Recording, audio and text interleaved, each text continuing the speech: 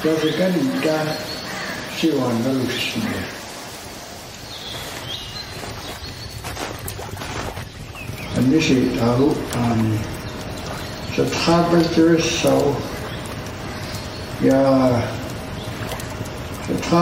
so Beresti bekenni dressa Southern Etel Gayu Rostus Kalaccio Cinga Nalzeo bekenni dressa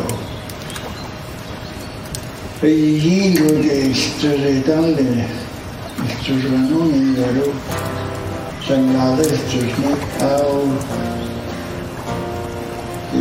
Deni Science Brothers and Nase Mayet Ado Oregon na paz is intereses ni. Oregon asi sa dunecho Italy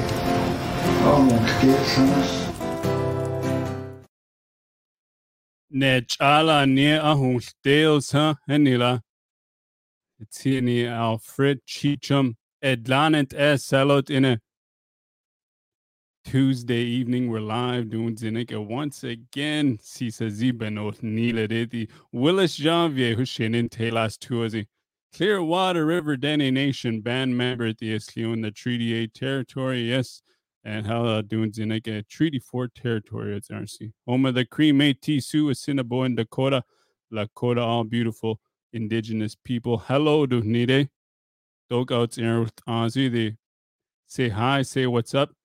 Doon Tedek, I've got a guest for you, Noah, but Nintelas tours in Demetra King Juliet, Bibiana Belien, Stephen Kingju, Nohalyat Tia, research another, you see.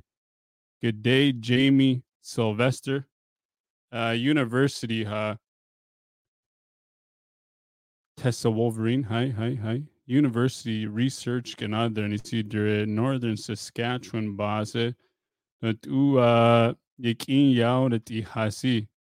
So, ehal the denedit ele kole the tot ina ilion de sa.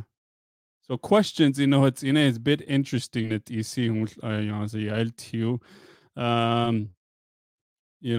thing I want to talk about it during maybe church involvement. See Koni Siu Father de Charme. Beg on to see what else? Residential school bus that the school hall lile see in Telas to Onara, there was so there's some key points I think that you see but it's in research base. And just question what's in it the Ardaro Jaza, keep it going like it's always good to see that the government policies they're doing and it's a day, even in this is 60 70 years ago. So with that I will bring her in. Demetria Edlanet, how are you? I'm good. How are you? Nezu. How you actually just got me when I was having a drink of water, and it was just panic for like 2 seconds here to put my water bottle away. And I was like, of course, this is how I would get my introduction. Of course, this would happen to me. But I'm fine. I am fine. Thank you. I saw it in the back. That's why. I know you saw it. You knew I was nervous, and you're like, let me throw this girl a curveball, and you did. Yeah. But yes, I'm fine. Thank you. Thank you for having me, by the way. Yeah, no problem. How about I get you to introduce yourself, for the audience here tonight, and maybe say hi to your grandparents on the West Coast. Yeah, so I believe my grandparents in the West Coast are watching. So my Nana and Papa. So hi to them if they are watching. If they're not watching, they will see it later. So either way, hi to them. But my name is Demetria King. I am Stephen and Bibiana King's daughter. I do feel the need to reintroduce myself because like 2-ish weeks ago, maybe a week ago, someone asked my dad if I was running in the federal election up north. And I'm not Harmony King, no relation to Harmony King. No hate to Harmony King either. Like, girl, I could never. But good on ya. And yeah, so I'm not Harmony, no confusion there. I'm currently a student at the U of S. I have a degree in political studies, and I am hoping to finish my second degree this year. And then hopefully next year, I will be doing a master's where I continue on with this research. Nice. Good stuff, Nezun. It's a lot of good stuff since you left La Loche. So, maybe tell us a bit, like myself here, you don't live there anymore. You've moved away. And what have you done over the years, since you moved from the small town and into the big smoke? Oh gosh, people are about to find out how boring I am. So not a lot. Like I wish I could tell you guys. I moved. So I shouldn't say that. It's not entirely true. Like I said, I graduated in 2017 with a BA in political studies. And then in 2018, I spent about 6-ish months living in Italy. Came home from that, decided that I needed to do something with my life because just bumming around wasn't really cutting it for a lot of people. And really, it was just vibes. And no one understands that when you're just hanging out. But anyway, so decided to go back to school because I wanted to get the prerequisites to become a therapist. And actually ended up doing this project because of my history professor, Cheryl Troop, who was the person that told me to apply. But last year I took a food history class because I just needed to take another class. So I really took it on a whim. I was like, I like food. I like history. This seems like the place for me. And I ended up really enjoying the class. I wrote a paper on a Ukrainian cookbook that my mother-in-law had gifted me. And it was really meaningful to my mother-in-law and her family because it's basically this it's almost like a guide on how to be Ukrainian, but it's just this super sentimental cookbook that's really hard to find. It's not in print anymore. I should have brought it upstairs with me, but anyway, besides the point. So, and then I also in that class wrote a paper on how food was weaponized when signing treaties in Saskatchewan. So yeah, that's what I've been up to. What do you mean by food was weaponized, when signing the treaty? So, and this is more to do with southern Saskatchewan than with northern Saskatchewan. They basically overhunted the bison population, leaving the Indigenous people with no major food source. So a lot of Indigenous leaders were aware that they would have to sign treaty because their people are starving, they're dying from disease, they're not doing well, and they have no aid available to them because they refuse to sign treaty. So a lot of these leaders end up being forced into having to sign treaties because their people are starving and they have no other choice but to do that. So that's basically what I mean by weaponizing food. And there's another famous instance of weaponizing food. If anyone is familiar with the Sayizi Dene in Manitoba. Yeah. And the relocation of the Sayizi. Yeah, the relocation of the Sayizi Dene and depriving them of their major food source and just seeing a entire community fall apart over the span of like 10 years, basically. Yeah. Cool. Nezun. What is your research called that you've done? It's entirely on northern Saskatchewan or just La Loche area? It's entirely on northern Saskatchewan. So I ended up focusing towards the end of my project on just La Loche, and we'll get to why. But my project is about Tommy Douglas and the Cooperative Commonwealth Federation. A mouthful to say that, my goodness.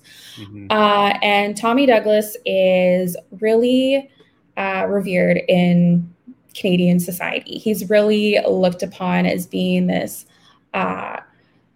great Canadian. And he was voted one year. I had to look into this before the podcast. He was voted greatest Canadian in 2004.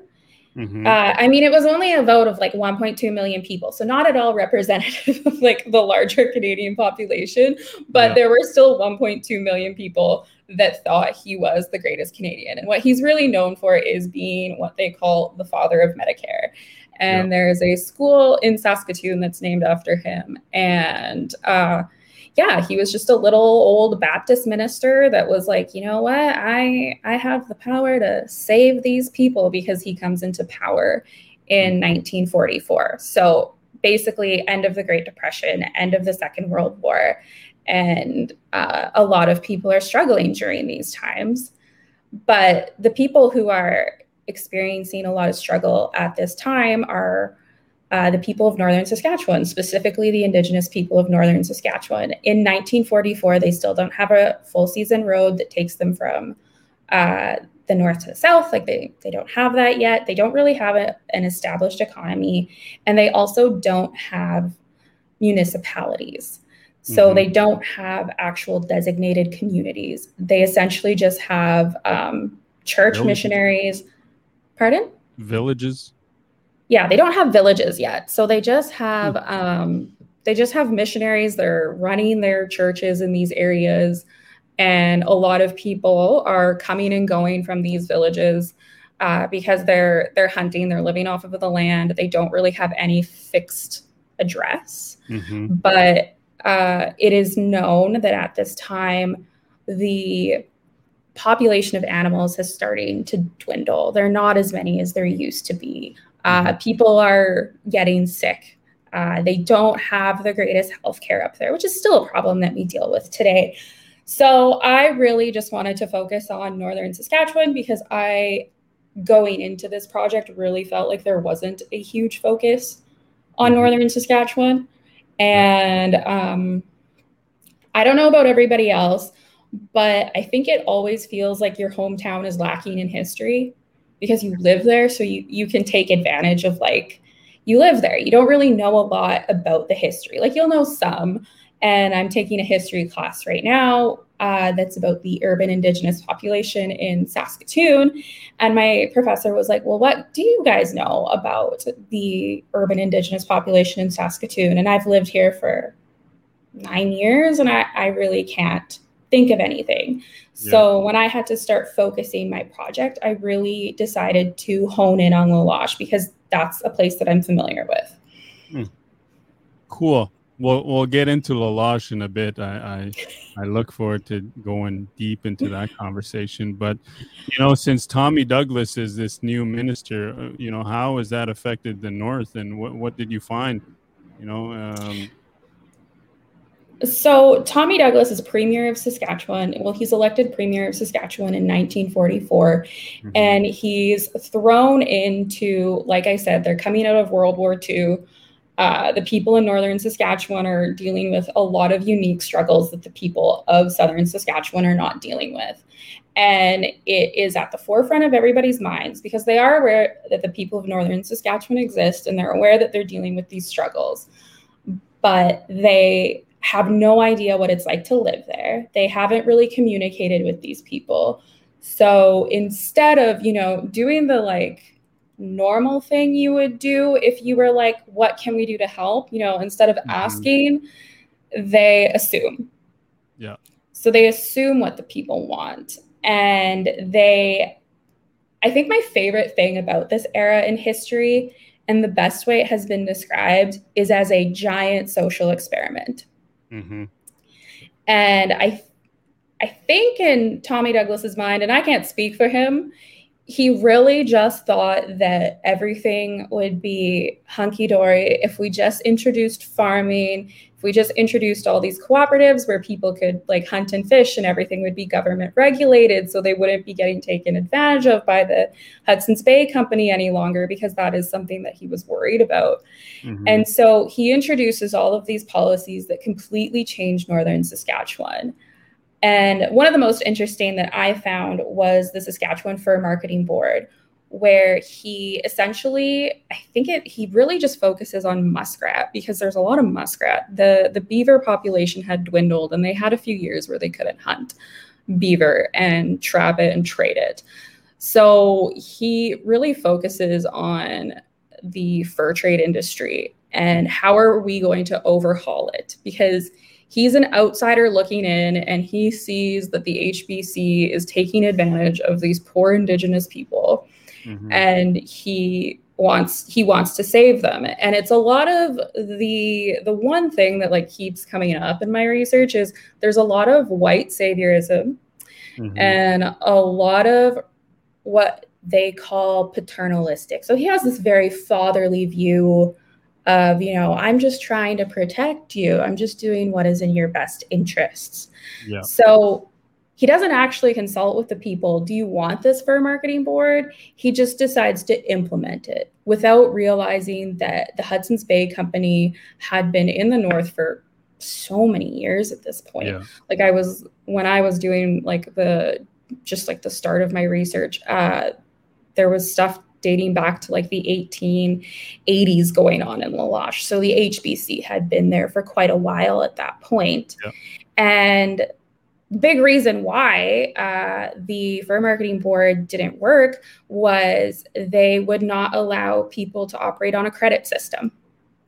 Okay. So basically it just meant that they wouldn't allow people to take something from a store with the idea that once the trapping season was over, they could pay for it then, because they know that's when people have money. Douglas was very firm on the fact that he just thought Indigenous people couldn't handle credit. Mm-hmm. Meanwhile, he's throwing all sorts of credit at farmers in the South to do whatever they can to save their farms. Which was probably already being done already, by the Hudson Bay Company. They probably, you hear these old stories about, they charging, for flour, sugar, all that stuff already at the Northern, which is now the Northern, Yes. Yeah. And that's what's. And I want to point out, 1944, our treaty was signed in 1899. So now, I get a bit of, the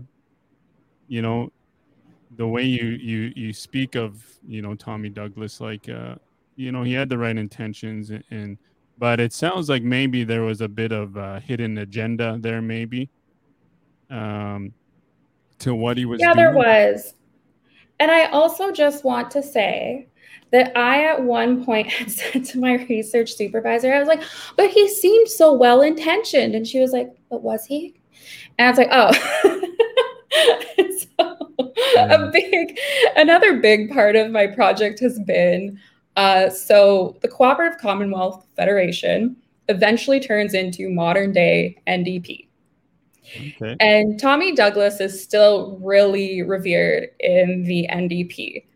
And in February of 2020, I had to like go on to like politicians' Instagram accounts and like scroll through and take screenshots. And I look like a crazy person if you were to scroll through my camera roll, because it's just screenshots of like all these politicians' accounts. And I look like the person with corkboard and string being like, look at this, like insanity. But anyway, so in February of 2021, Ryan Miley, the leader of the Saskatchewan NDP, posts something to the effect of, we always need to remember Tommy Douglas for wanting to make the world a better place and wanting to give people a better opportunity.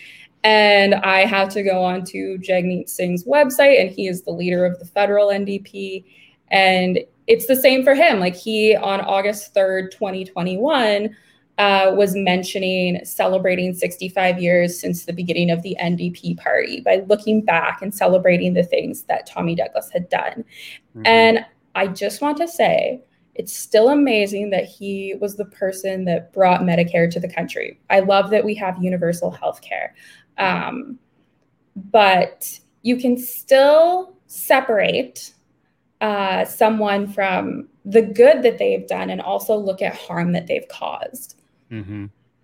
So let's get into that a bit, and how, how all of these good intentions have actually harmed, people. I'm think in the 40s is when La Loche got a school.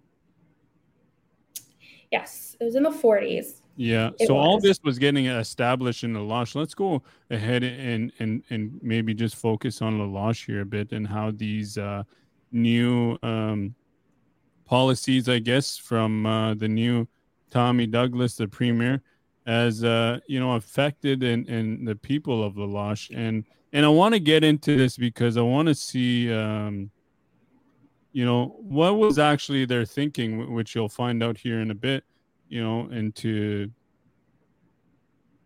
colonization, assimilation, and all that stuff. So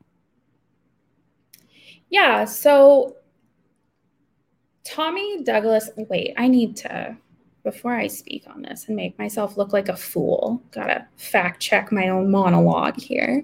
Yeah. But with the introduction of the child tax benefit, there was a clause that in order to receive it, your child had to be attending school. Mm-hmm. So you start to see an increase in children attending school because parents are so poverty stricken. They have no other choice, but there are still occasions where you will see parents who take their children to their trap line because they need all the help they can get. So you'll still see the occasional thing like that happening. Yeah. But you see the introduction of the Mission opens their school. Mm-hmm.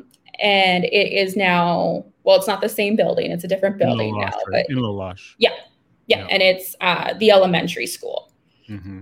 Different building, different whatever. But so that's opened in La Loche. And it's interesting because my main source that I used for this project was this old church newsletter that I had no idea. It existed.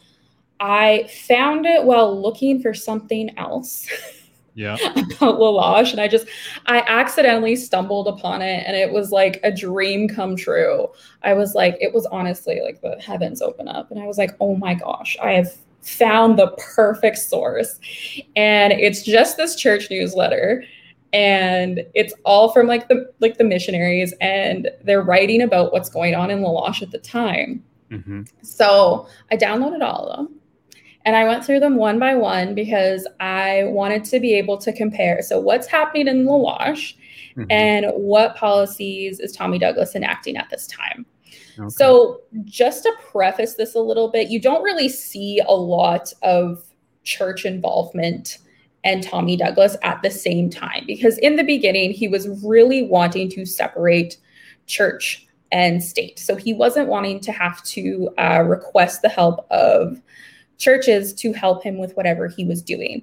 And then he quickly realizes, there's no one else to help me with what I want to do in these communities.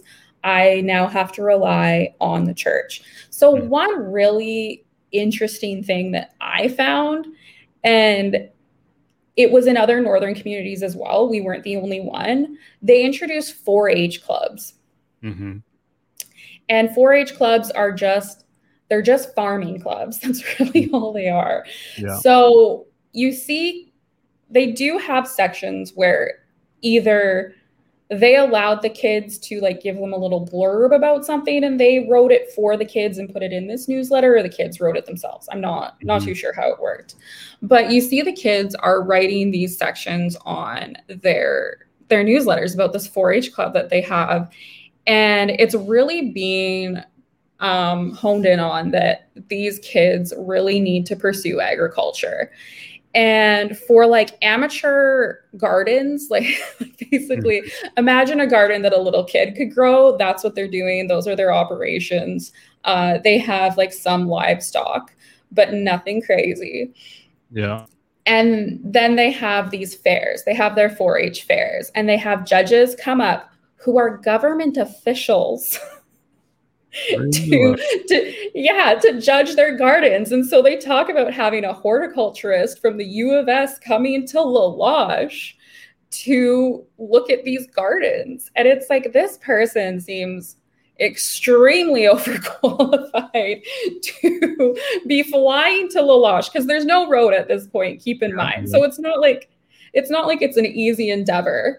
And he has to come to La Loche, and they also have the agricultural representative from the CCF, so from the political party, and he's up there as well, and he's judging their crop, which is it's really fascinating to me, because it's happening in other northern communities as well. Like, it was happening in La Ronge, it was happening, I think, in Isle of Cross, but basically the point is they wanted to encourage children to pursue agriculture. Yeah. For whatever reason, they really thought that the introduction of agriculture would stick with Indigenous people. In the North. Which I don't think they took into, I don't really think they took into consideration that the North has a different climate from southern Saskatchewan. Yeah. So, but another interesting point about gardening in the area is during this time, the CCF is pouring a lot of money into Uranium City. And Uranium City has like a population of Indigenous people, of course, but they have a huge population of white people. And they, a lot of men had this complaint of their wives not wanting to come with them to Uranium City because there's nothing for them there. The grocery store isn't great and all of this stuff. So at some point, they hire, once again, another horticulturist to go and assess different areas in the province to see if they can find a place to farm so they could have vegetables for Uranium City. And they actually assessed Clearwater and found that Clearwater would be a good place to have a farm. And this is what kills me. This is just, it's like, how did you think this was going to work?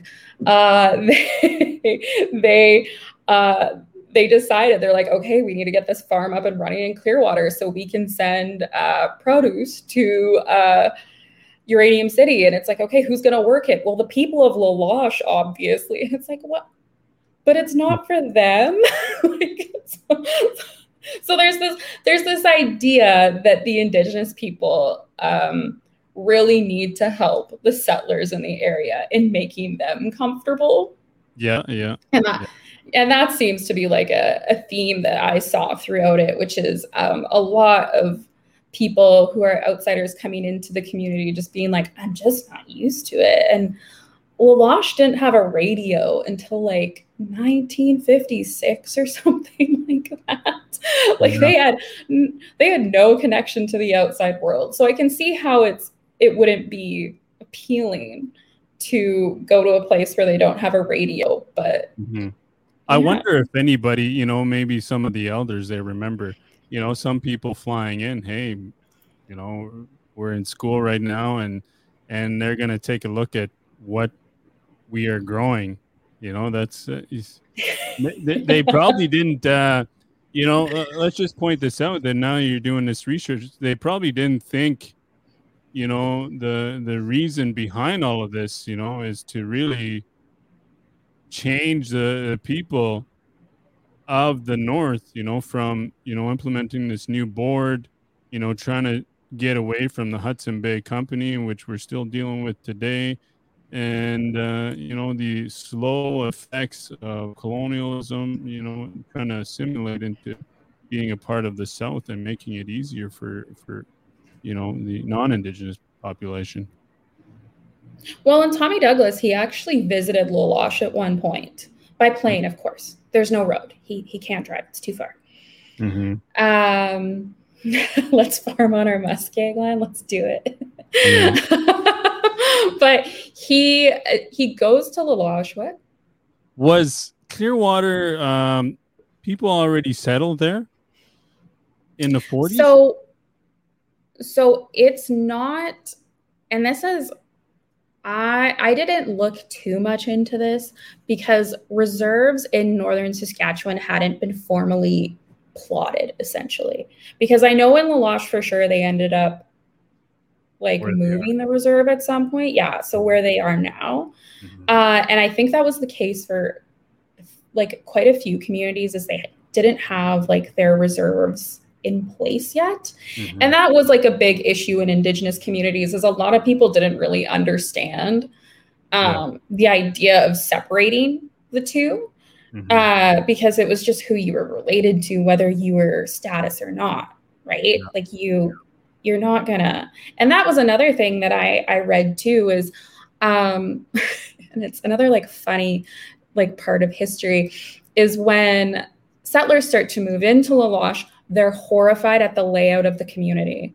Absolutely horrified, because people are building their houses just close to family members. So you just have these little plots with just basically shacks on them. And they're like, this is not how a community should be laid out. And they hire urban planners to plot out streets and to build neighborhoods, because they don't understand that people are building houses close together, because that's just what you do. You live close to your family members. So I found that kind of funny, to be like, oh, this is horrifying. Like, you guys don't have neighborhoods. And it's like, you need to understand that northern Saskatchewan is a bit further behind than southern Saskatchewan at this time. Just a bit. Just a little bit. Just a little bit. Yeah. Well, you know, you hear the stories of people from West Lolosh coming over. And then, you know, once they did, which early 1900s sometime, I'm not sure exactly when, but, you know, all this is being implemented on them, and not knowing why, and going to school. You know, at that time, there's Father Ducharme, you know, and the nuns and all this.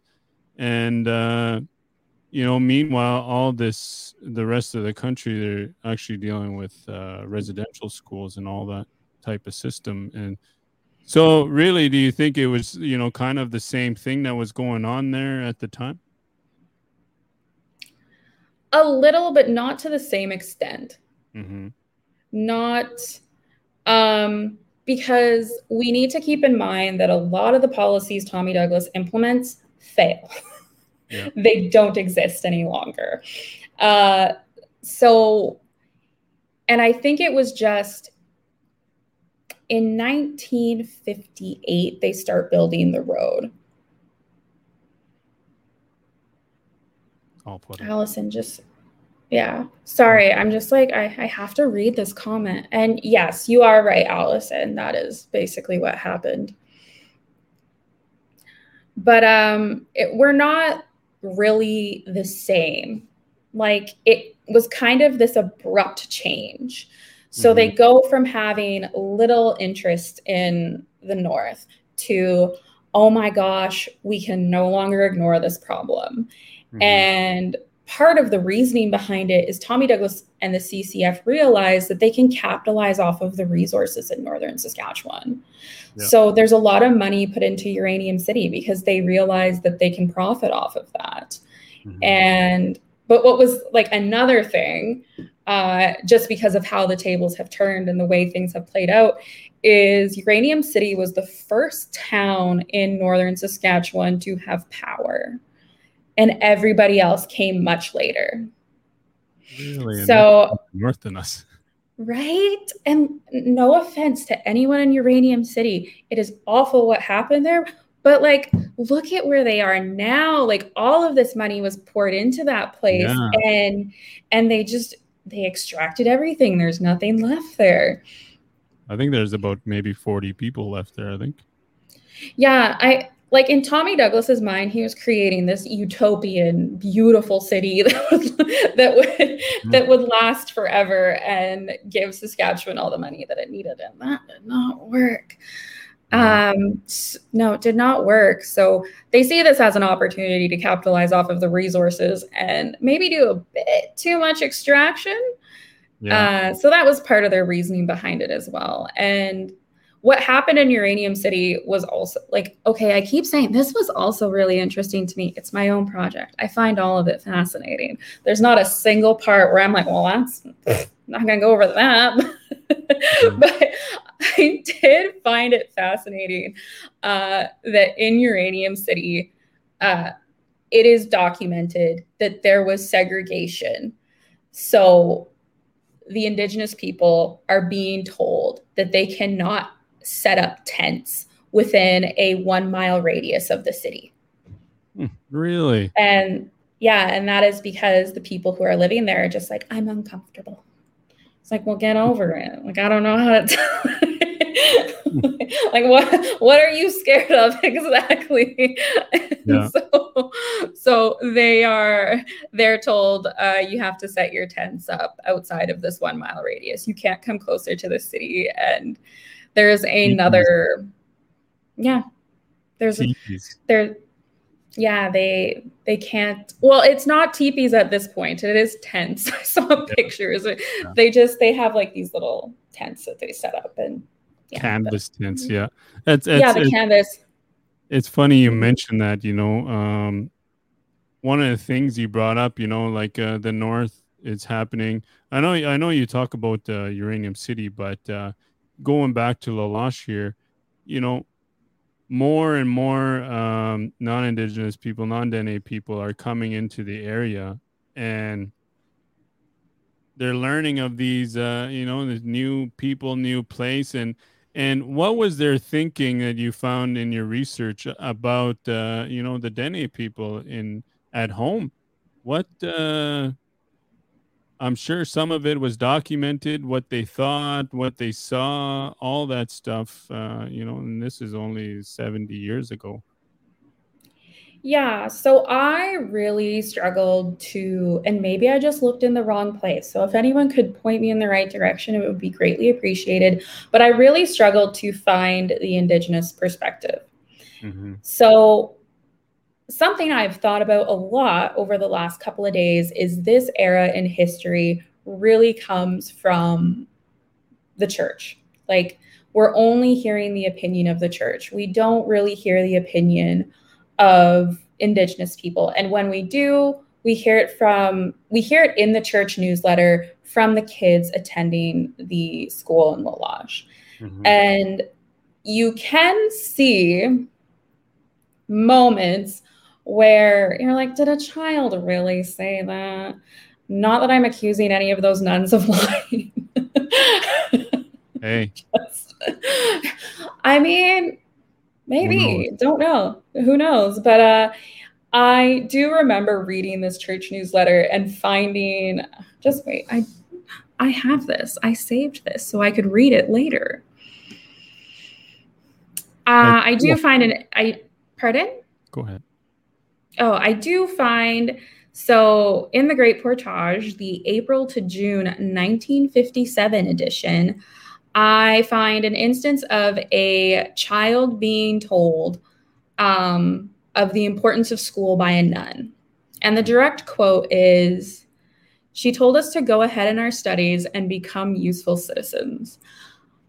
What does that imply?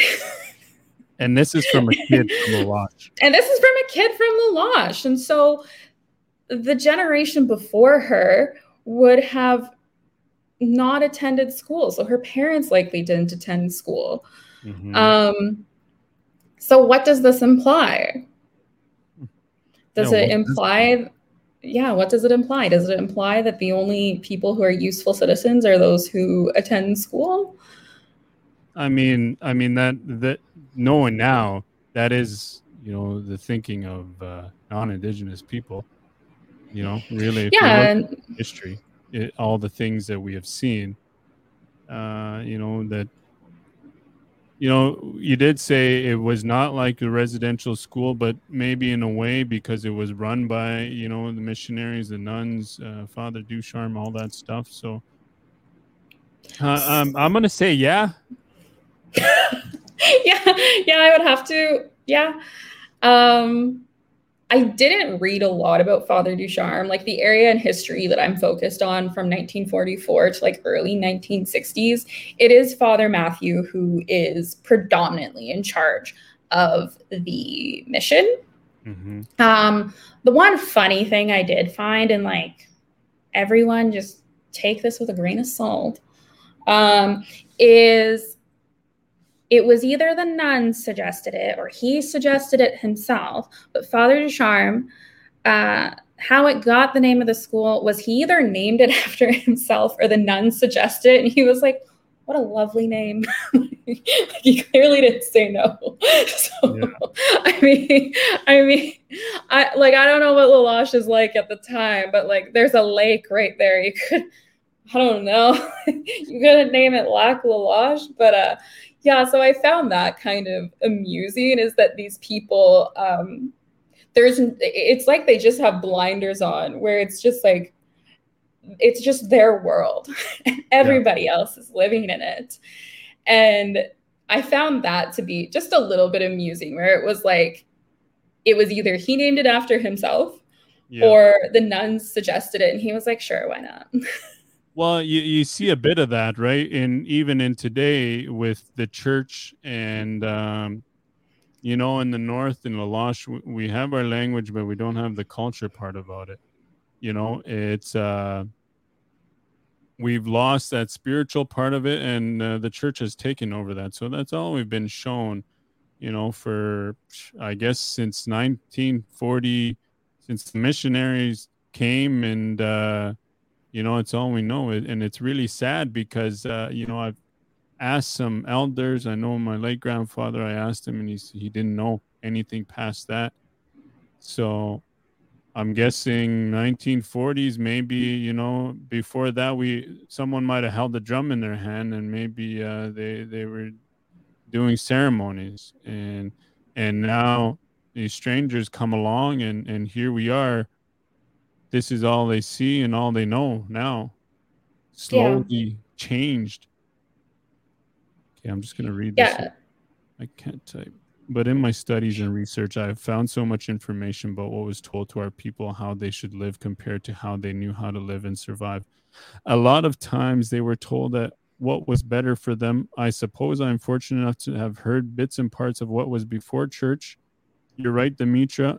So much is documented from church perspective.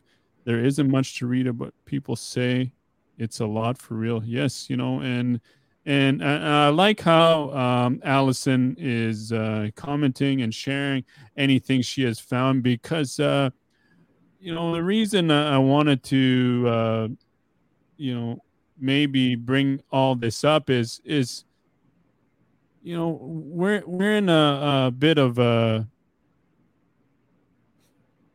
how would you say it? You know, are we at a crossroads? Yeah, you know, where we talk about reconciliation, decolonizing, and all this stuff, and I think all this stuff has slowly got to move forward and be heard, you know. And nothing against the church or anything they have done, but as myself, I have my language, but I would like to know, you know, if about Dene people, about ceremony and all that stuff. I wish I was taught as a kid, but I'm not, because of the church.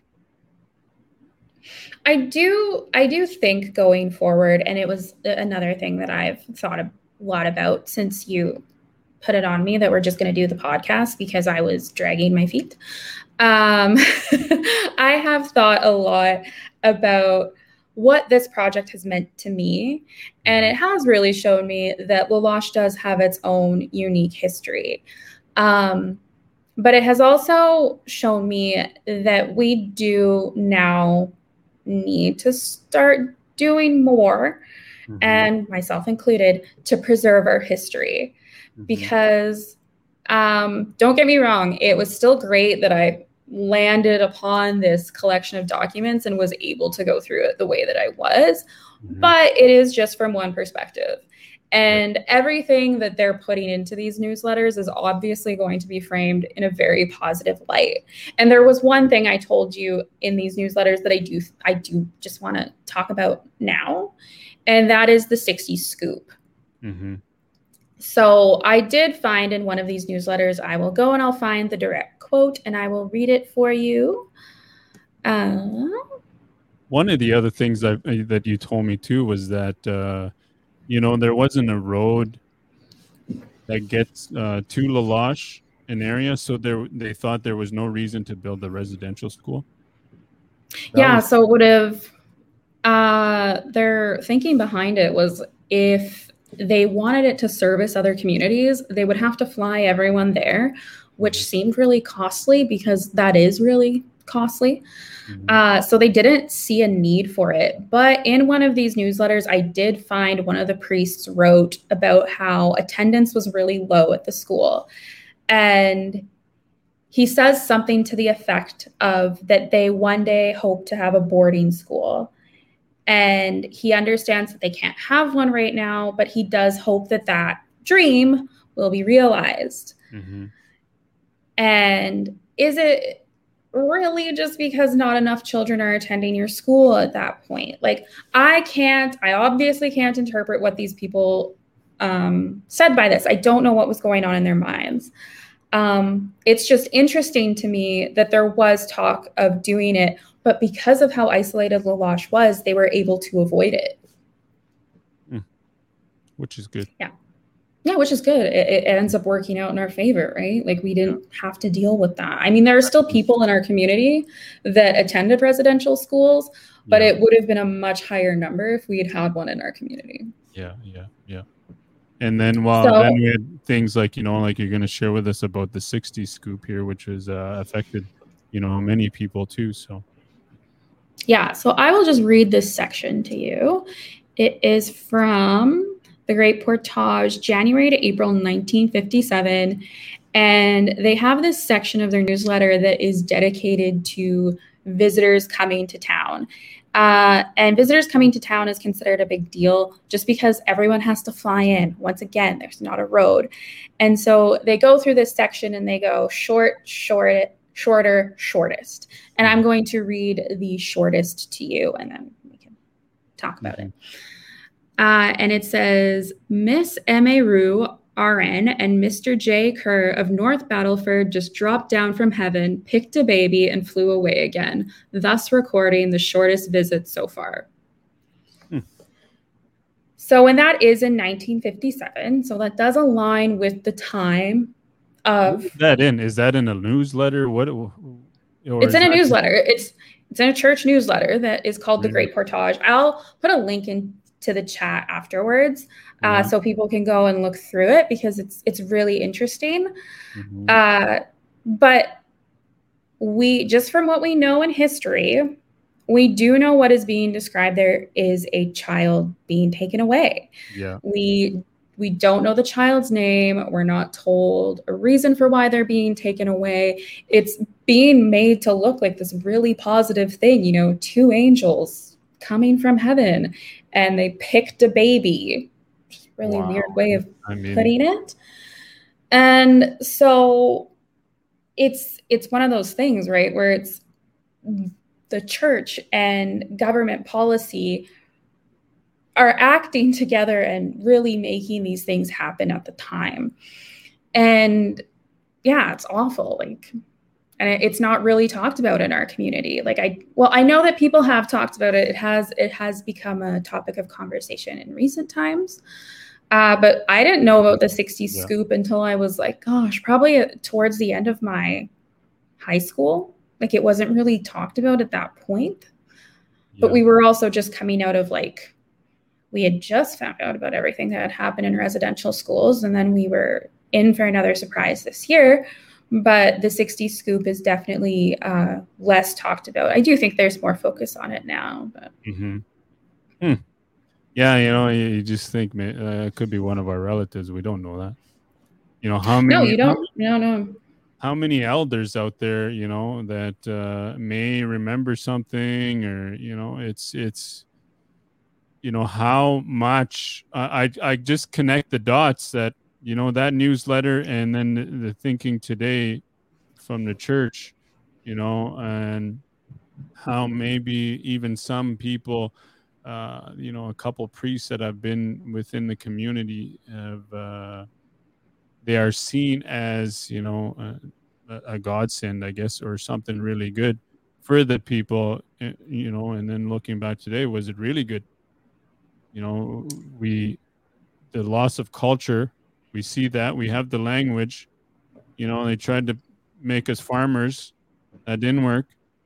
And then now there's a bit of disconnection there, and I know this myself because, I'm living proof of that. But, maybe some of the stuff that is going on today, some of the things we face, the social, economic, all that stuff ties into that. Yeah, and I don't think that's a stretch at all. Like, I think we can safely make that judgment. Mm-hmm. And I do think it's interesting looking at these newsletters and then looking at what's currently going on in our community. And the road just keeps coming up, like, just constantly throughout these newsletters. Like, people were wanting a road for a really long time. And now we have a road, and it's awful. It's the worst. And so we get these things. We're still given them, but then it's like, but you get the worst. And it's like, why? Why can't we get nice things too? But yeah, like I would agree with that. Like, we can look back at what's going on in 1940s and 1950s, and we can make connections to today. Like, I know in these newsletters, they have these sections that are dedicated to who is in hospital this week. Mm-hmm.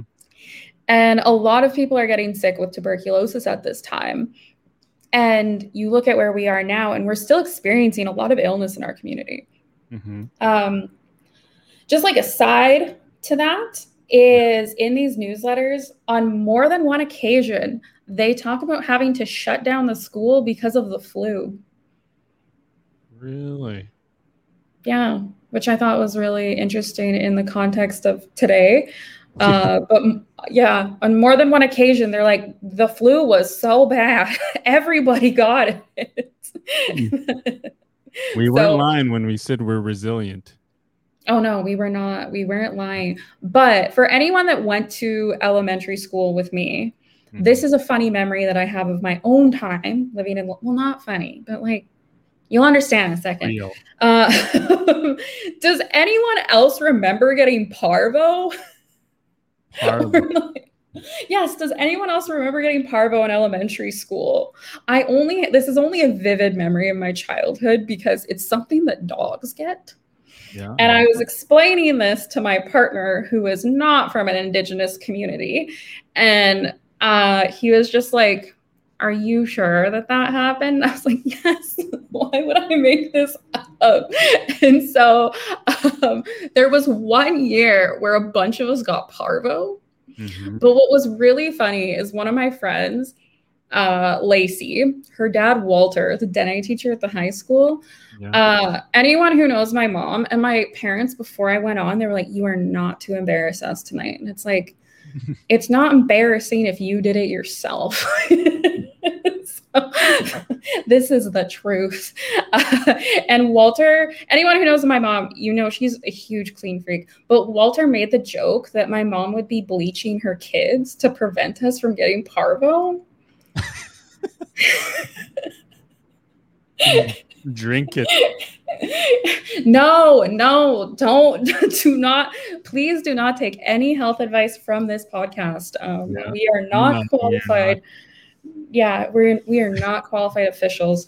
But Walter said that my mom would bathe her kids in bleach, and then lo and behold, we both got parvo. But yeah. I've made the joke like a few times that like COVID wouldn't stand a damn chance with my mom around. Like girl and her bleach.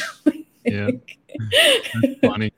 I remember when I was a kid, I think you get, speaking of diseases or illnesses, and, TB has been around. I'm not sure today how it is today, but when I was a kid, I had it, Oh, did and you? yeah, I think you get tested and you get like a big round thing on your arm. Yeah. I think that means you have it.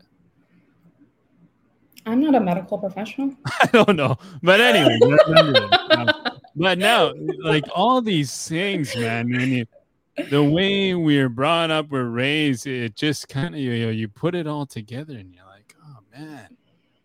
It's like not much has changed. Yeah, there's someone had a plan for us, and we're still here. Be proud of that for sure, because some of the things, I'm sure there's more things you have found within your research, but I want to get into, La Loche is going to have a new school, and I don't know if they're going to rename it or whatever, but what's some of the interesting things you found about Father Descharmes and in this Portage newsletter or by the nuns? The Great Portage. The Great Portage. Really, really on Father Descharmes, absolutely nothing. No. Like I said, the only interesting thing I found about him was that he may have named the school after himself. That's it.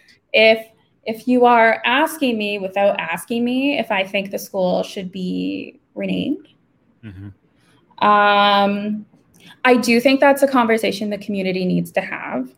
Yeah. Maybe I'll kick Yeah, you can take responsibility for that. You brought it up. Was not a part of that conversation. Yeah. I don't think I'm qualified, of course, to answer that question. And I do think that is a conversation that the community needs to have. I have struggled throughout my life with feeling when I should talk about something and when it's appropriate within the community, because I don't want anyone to misinterpret what I'm saying. As a half-white person with a treaty card, I definitely do feel like I'm not always the person who should speak to these things. Yeah. So I definitely have thoughts, but I do think that it should be talked about within the community. Yeah.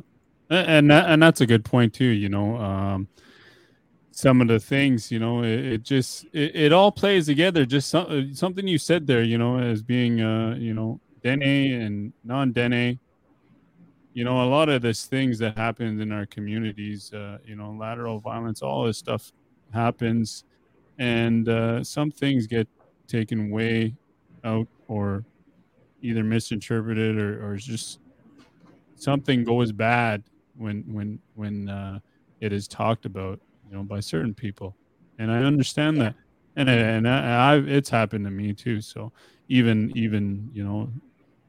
and it's just the lateral violence that we face within our communities, and this is probably why, right? There's so much of the church that has affected us, but let us look to the Dene laws.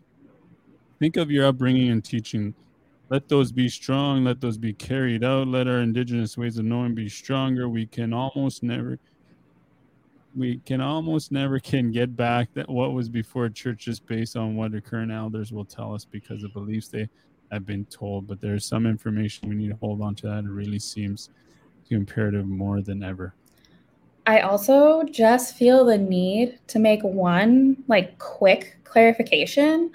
If anyone at any point tonight felt like I was saying that Dene culture is dead or anything like that, that was not at all my intent. I just wanted to say that doing this project really opened my eyes to how limited we are from seeing our own perspectives in history.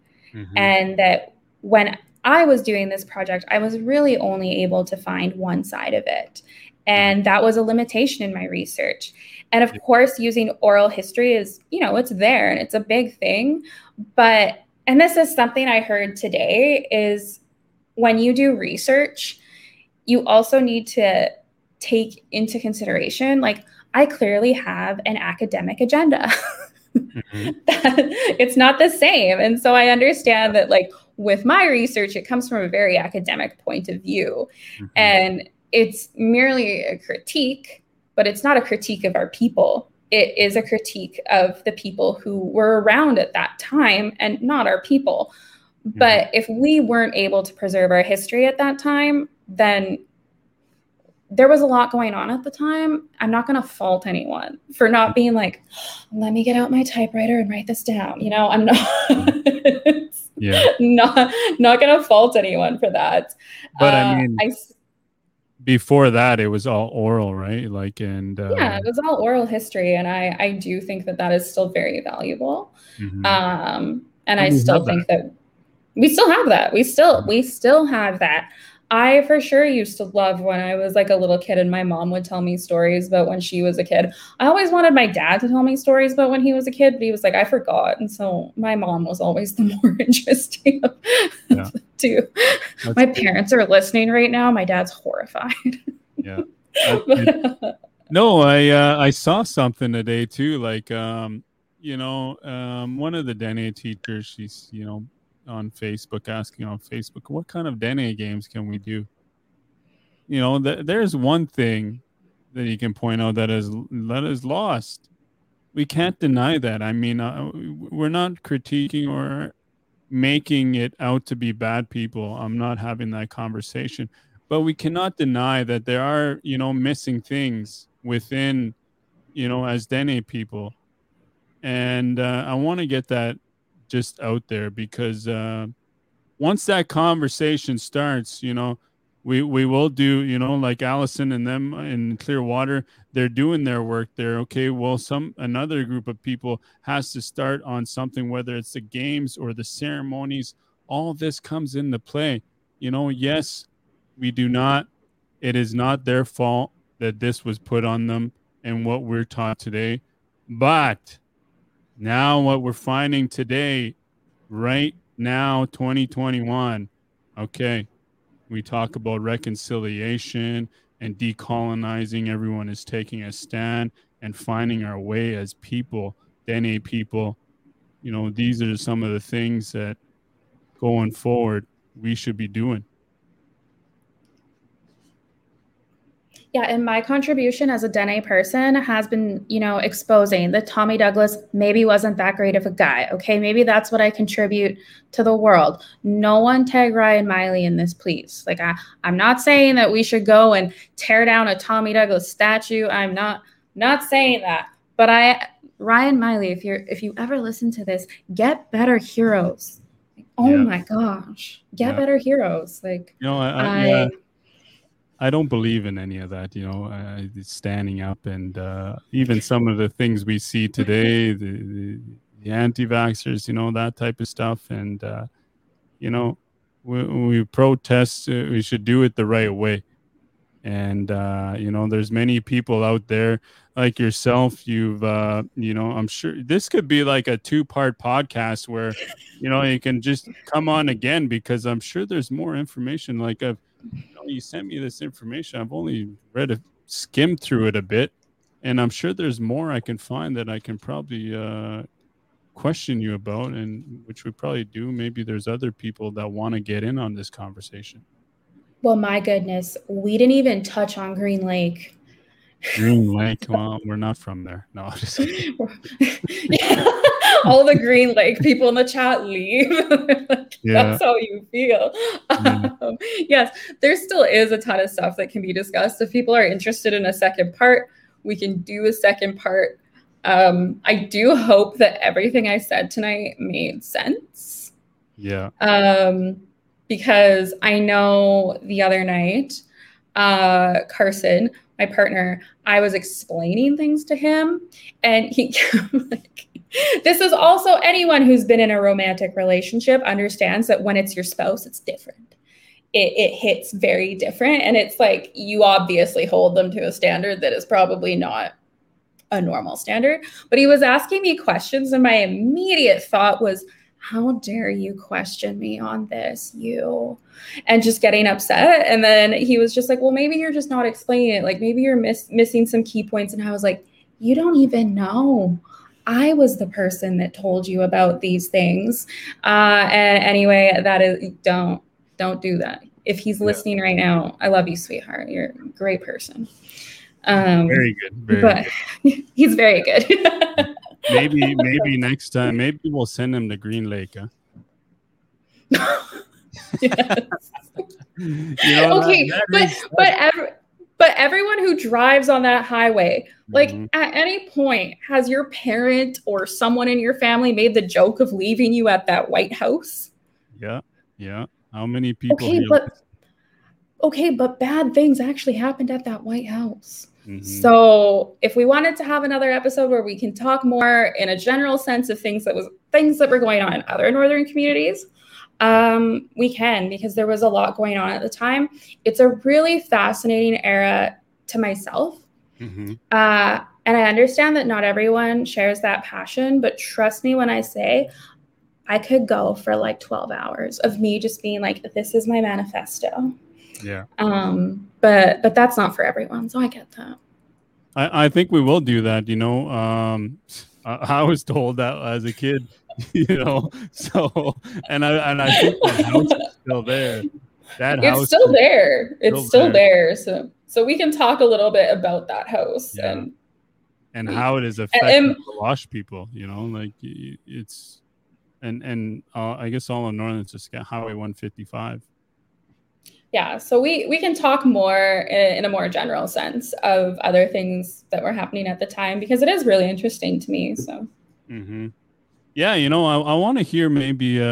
Thank you to Allison for commenting, and if anybody wants to point anything out and what they think, I'm just gonna keep you on here for a second, and it's good to hear more from the people.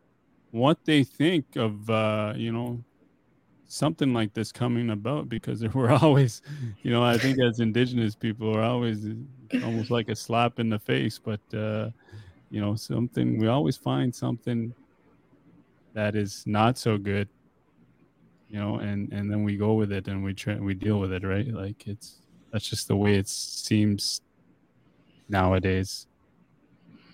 Yeah. I mean, I personally love doing research. I hope that I do get to continue this work and be able to focus in on one point.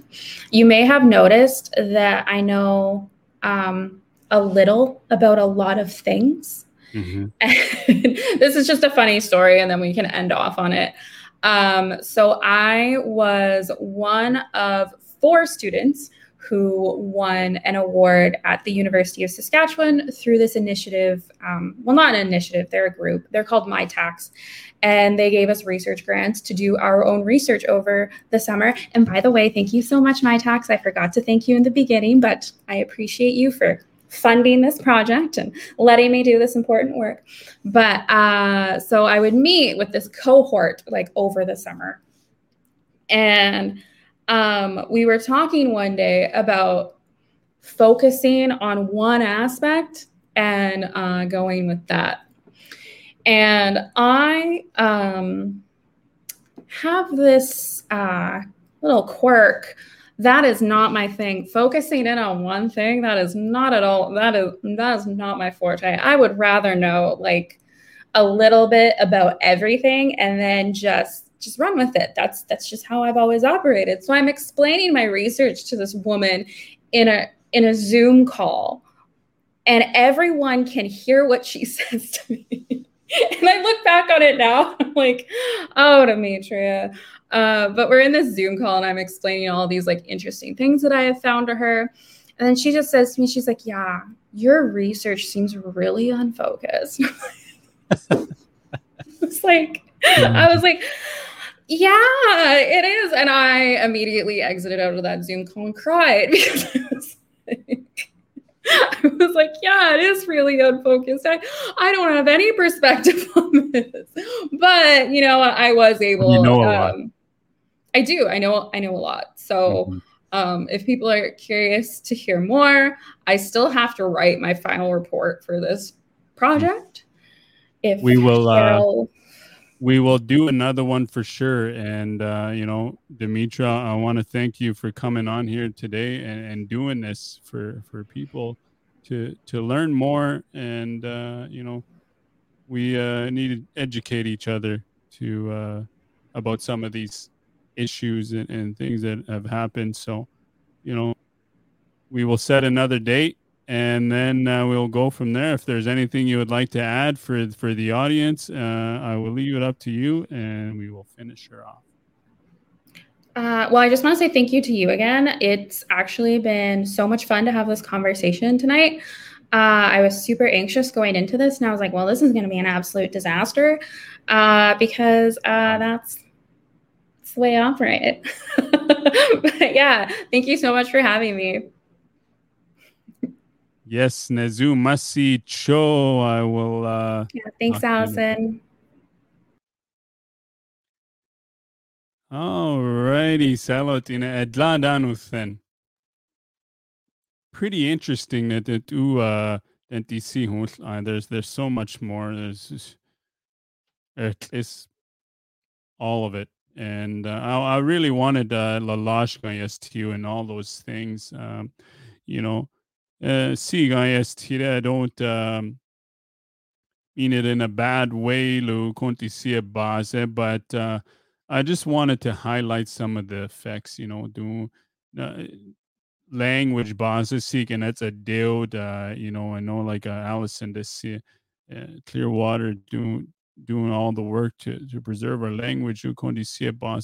Maybe some of those things back in the day that's kind of affecting us today. Nothing in a bad way, and maybe kono derlende, like I said, some of us, you know has Canadian, you know, drummed tono, we learned the songs and all that. You know, ceremonies, round dances, that's a day, you know, hot nestanarsi even sequaces, you know, it's just something I feel that I'm missing. That's why I talk about this. Not, you know, I know Holaikersi, you know, faith base, Konisia base, I always, you know, to my mom, you know, church base, I never really into it, but I do have faith. I don't steer away from faith, you know, but creator, but at the end of the day, I wouldn't be able to do this here today. It's just some of those things they need to be addressed. So, thank you for always bringing up topics we're talking about worth researching more about. Hey, Masicho.